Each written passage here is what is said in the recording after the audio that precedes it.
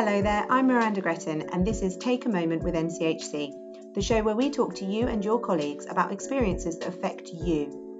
Listen on your drive between patients or in your downtime, whenever you get the chance to take a moment. My name is Rebecca Gaylor and I work as a clinical educator for NCH&C, and I predominantly look after the TNA stream as well as other learners within the trust.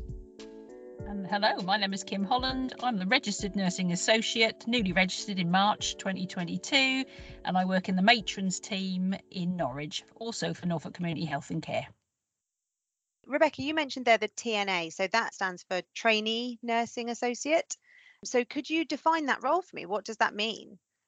Absolutely. Just a little bit of background. The role was originally introduced in response to the Shape of Caring review in 2015. And the idea of that would be to help build the capacity of the nursing workforce and deliver better quality care for our patients. The nursing associate role is a generic nursing role in England. So the idea is that it bridges the gap between the healthcare support worker and a registered nurse. So when I say generic, that just means that you can be from any speciality. So you can be children's, learning disabilities, adults, and that's just to name a few. So they've gained a nursing associate foundation degree, and this typically involves 2 years of higher level study as well. It was originally introduced to support nurses and other members of the multidisciplinary team. So a TNA can work in social care as well as healthcare, and a TNA in the community, for example, will have different responsibilities of a TNA on the ward. The word trainee in there, so you're really doing that as a springboard to be a registered nurse. Is that kind of the obvious next step? You could do that, but not necessarily. So you're a trainee nursing associate. So when you qualify, you would be a registered nursing associate. So that is a role all in itself. So that a top up to a registered nurse would be one of the options, but you don't have to do that. What is the main difference between a registered nurse and a TNA? I look at it as bridging the gap. So you've got your healthcare support worker, you've got your nursing associate who's done a 2-year foundation degree, and then you've got your registered nurse that's done the 3-year degree. So the roles all overlap. Kim, you were a TNA and then you moved into a registered nursing associate role. So what made you want to do that, to take that next step? I think because I've always wanted to do nursing ever since I was 8 years old, always, and never had the opportunity. And I'm a little bit later in life to study. So when I saw the apprenticeship, the government first started talking about the apprenticeship, and I worked in social care then. Every job I do, no matter what it is, I always try and step up and learn and do something different, something extra that I can do for my patients always. So when I worked in social care, I did the same. I did my NVQs and other management bits and courses that I could get online and things like that. Went back into the NHS in 2018. The apprenticeship was really rolling then, and things were then moving on, and they were then going to start doing the NMC part of it as well. And I thought, this is it. I just have to apply. So I'd done 10 months in my team at Wyndham, and I applied, and here I am. For me, it was perfect. You learn, you get paid, you go to college or university 1 day a week. The rest of the time you spend either in your team or on spoke days and things like that. And I just found, for me, it was perfect. Absolutely perfect. What's a spoke day, Kim? What does that mean? So spoke days, you have certain criteria that you have to fill to get your qualification at the end. And one of those was spoke days. So I would ring up different teams. I went to HMP Bure in the prison. I went there for 2 days. And I did the mental health side of the spoke there. And I also did the nursing side of the spoke there. I also went to a GP surgery. I learned so much. Every time I went on a spoke, I always came out different. You also have things like protected learning, don't you? So is that time in your day when you're allowed to do your uni work? No, the uni work, I always did my uni work at home, I have to say. The protected learning, I spent a lot of time with my assessor. We went out on days 10-hour shifts. We were out for together, experiencing different patients, hands-on. And for me, that is a really great way of learning. I'm very much a hands-on person. I mean, I have no history of nursing as such, so I started right from the beginning, and to me that was just great. The protected learning was also amazing. How did you manage that then in terms of the split between the work that you have to do at uni, the work you have to do just for your job, and also just your home life? Did you find that quite hectic, that balance, or was it Yes, manageable? it is hectic, I have to say. But I think for me, my strategy was not to look too far ahead. So we used to go to college, and we were at City College for our foundation degree, and on a Tuesday. So you'd have 2 modules, and you had 10 weeks to do these 2 modules in and get your work in at the end. So often it was a presentation and an essay. That seemed to be very common to what we had to do. And so every night I would come in, and have my tea and then just start studying, really. And maybe I just sit on the iPad and do some study that way, looking up different bits for, say, my presentation or something like that. Maybe I go to the UEA library, because we were also with the UEA, so I might go and pick some books up.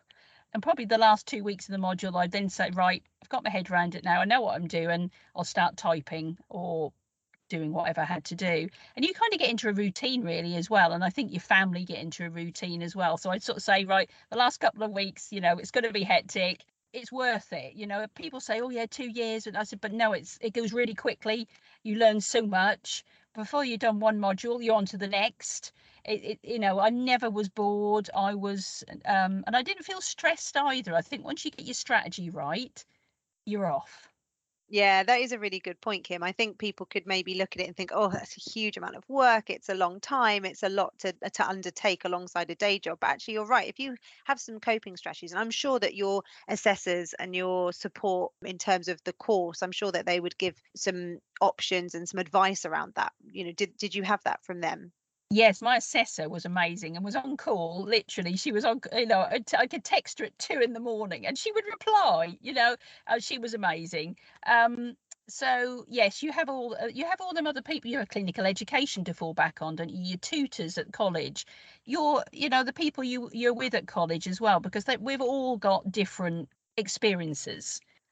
Rebecca, from your perspective then, so Kim is undertaking the course and she's doing the learning, but from your perspective, you're kind of the people who are helping to deliver that. So what does that look like in your role? What is the role of the clinical educator with regards to those TNAs? For TNAs, so I'm kind of there from the beginning, so I'll help with the interview process. So I'll work quite closely with career development, and I'll help with the TNA interviews.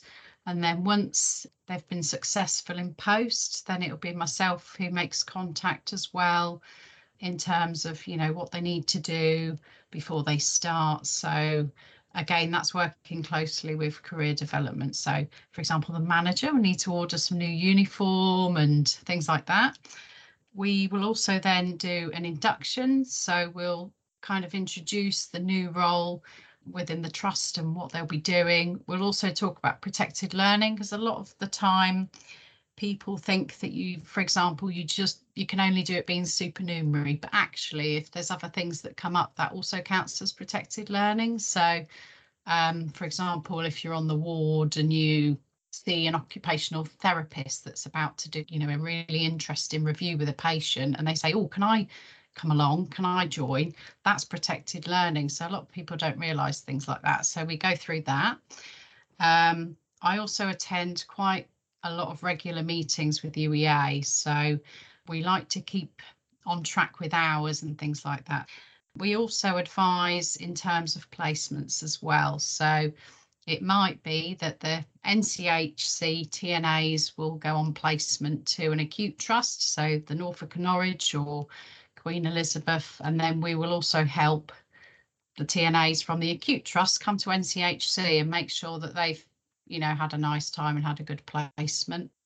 At the end of the course, we've recently started this in the last year, we also do a study day for TNAs, because once you go from the band 3 trainee nursing associate to a band 4 nursing associate, there's more tasks in relation to the new band. So that's constantly being reviewed. But one of them, for example, is as a nursing associate, you would then do catheters for men. So we would put on a training day and just make sure that that's all done as well. In terms of pastoral support, again, everybody's different. So everyone's got a different way of studying, learning. Some people would prefer to go to their assessors for support, and some people prefer to go to me, which is absolutely fine. And then some people prefer to go to their manager. And we also go out with TNAs as well. So I've been known to go out with a TNA to a patient's house. I don't do it, but I watch them look after the patient and, for example, give an insulin to a patient, and I'll provide feedback for them as well, because as part of the role of a trainee nursing associate, you also need to get feedback from patients and from your peers and from other people on, how you've done. So that's something else we can help with as well.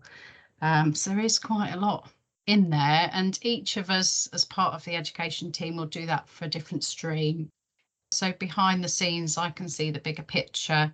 So for example, we've got 2 cohorts due to finish, and they will hand in all of their work in September.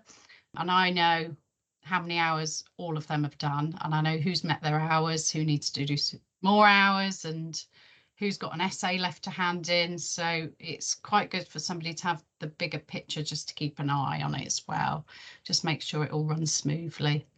So Kim, what's the benefit of having somebody qualified as a registered nursing associate in the team? So I'm in the matrons team in Norwich. So we deal and look after very complex patients who have a long-term condition. As an example would be COPD, cancer, dementia, things like that. And I felt the very first day I started was February the 14th. It will be a day I remember forever. And I just hit the floor running. And I think that's because of the apprenticeship, the things I'd experienced in the 2.5 years, obviously with the pandemic, the placements that I'd done, the amount of things I'd learned at college on the foundation degree was incredible. And I just sat there and I said, I'm ready, let's go. That, I think, was the first thing I brought to it. Straight in, and I was off. Within a couple of weeks, unfortunately, a lot of our team went off sick with COVID. So again, another thing that I brought to the team was, well, I can do it. There was only 2 of us left. So I took on some patients that perhaps were very complex, but I could do it. And I just had the confidence, and I just knew that I could look after these patients. And some of them I'm still looking after now. So I think, again, that's the apprenticeship has given me that confidence, that leadership skills, which is our last essay that we did was leadership. And I wrote this essay from where I started. And I actually thought I had all the skills to be a nurse when I first started. I came out of the first session from clinical ed and I went, no, I haven't. I was wrong. And I wrote this in the essay, and where I'd changed and the things that I've had to deal with in obviously not with the pandemic, but all sorts of different things that I've come across, to where I am then, February the 14th, is different to where I am now. I've changed again. So I think with the apprenticeship, that's what we can bring. I'm helping out the community team as well. If they're in escalation, and that sort of thing. Like this morning, they asked me, could I do some insulins? Yep, that's great. I've got that. I know how I can do that. That's within my competencies. So again, I think that's what the apprenticeship has brought me as well. The confidence that I can do these skills. Also at the handover now, I've got all the confidence I've got now to hand over patients, but also to say, actually, I could help you with that. I could put that referral in. I could ring social services. I could go and visit this patient and do X, Y, and Z. That I never had before the apprenticeship either. So it really has completely changed me in a very good way. I've just applied for the nursing degree apprenticeship. So I'm hoping, if I'm successful, that I'll be able to do that and go and top up to band 5. So I'm quite excited about it. See what happens. So Rebecca, if you don't want to top up the way that Kim is planning to do, how could you further your role as a nursing associate? There's lots of things you could do. So you don't have to top up to do the band 5 registered nurse. So once you qualify as a registered nursing associate, the support doesn't end there. A couple of my colleagues would then guide the nursing associate through the preceptorship programme. That runs once you qualify. There's also new additional skills that you can do depending on where you work. But for example, some nursing associates might look at doing some further courses with tissue viability, so compression bandaging. There's also some really good courses run by the palliative care team as well that we always recommend. Our nursing associates in a ward area can also learn how to verify a patient's death as well. So that's a really specialised community skill that they're picking up there. Another thing that a lot of areas are not aware of is our nursing associates could also enhance their own skills in education and supervision. So towards the end of preceptorship, if our nursing associates wanted to do our supervisor and assessor training, that's absolutely fine. So a nursing associate can supervise a trainee nursing associate. And we've had some really good feedback in the past that the trainee nursing associate loved being supervised and assessed by somebody who'd actually done the course themselves, because they were more understanding about what was involved and the pressures that were involved. So there's quite a lot really that you can do if you didn't want to top up, but then we also have the option there as well to apply. And we have obviously cohorts running regularly throughout the year to do the nursing degree apprenticeship as well. So Kim, can you explain to me, I understand that you're an ambassador for Health Education England. What does that entail? Yeah, because obviously it's a very new role to the NHS, and I think the Health Education England realised this, and there's lots of myths and things about the role, so they decided to bring in ambassadors, and I was lucky of one of the ones who was asked to do this. So we meet every quarter. We discuss different things about the TNA role, and our role is basically to promote, like today, the TNA course and obviously the RNA role. I've done all sorts really. I've been to schools and talked to students there. I've done that several times in the local area. I've been to a couple of careers days as well that have been held in Norwich, and also spoken to hundreds of children came through those 2 days who are really interested in being paid to learn. And I think with the cost of living and everything at the moment going up and up, I think it's going to be a really big thing, these apprenticeships across everywhere, not just the NHS, everywhere. Even individually, I've got people who come up to me at NCH&C and say, well, what is a TNA? Why are you wearing a different, or I was wearing a different uniform? What is it all about? So that's what the ambassadors are for, really. So it could be locally, it could be nationally that we've been asked to promote this role. I'm so passionate about it. When I heard, I said, yes, I've got to do it. I've got to do it. I've got to promote it. I can see what a difference it makes. We're here to help the registered nurses, but we're also here to help all the workforce. So it'll be the assistant practitioners, the healthcare assistants, students. I've had students myself from the UEA. That's what we're here for, and for our patients and for their families. And every time I go out, you can see the difference that we're making. Don't be put off by the thinking, oh, how am I going to cope with it? Is it a lot of work? Yes, it is a lot of work, but you'll get that sorted. Just take each module at a time, apply, and see where you go from there. You won't regret it. I don't. It's given me a career. It's made me employable for the first time in my life, and I got paid to learn. How good can that be? Thank you for listening to Take a Moment with NCH&C. If you've enjoyed this podcast, please visit the podcast intranet page to leave a comment and for details of our other episodes. You can also follow NCH&C on all social media channels.